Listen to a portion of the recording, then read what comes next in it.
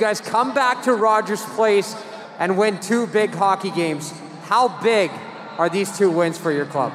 Oh, it's huge. Anytime you can get 2 wins in this league, it's huge. And, give a lot of credit to the fans. You guys have been unbelievable, and it's good to be back home. Speaking of the fans, a packed house here tonight on a very special night. Hockey Fights Cancer. Can you talk about the significance of this night in that dressing room? Oh, it's amazing. Everyone's fighting for cancer, in there. I'm fighting for my grandma and my grandpa. They've had a long battle with that, so it means a lot to me and definitely to the guys in there. Kyler, thanks so much. Kyler Yamamoto scored his 4th goal of the season, which stood as the game winner in a 5-2 victory over the Chicago Blackhawks.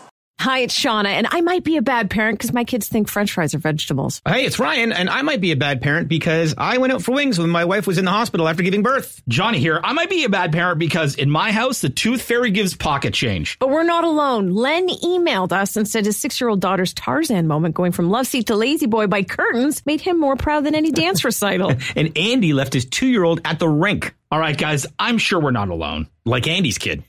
For stories and confessions like this, make sure you check out our podcast. It's called Bad Parents, and it's available wherever you get your podcasts. I left a glove at the rink.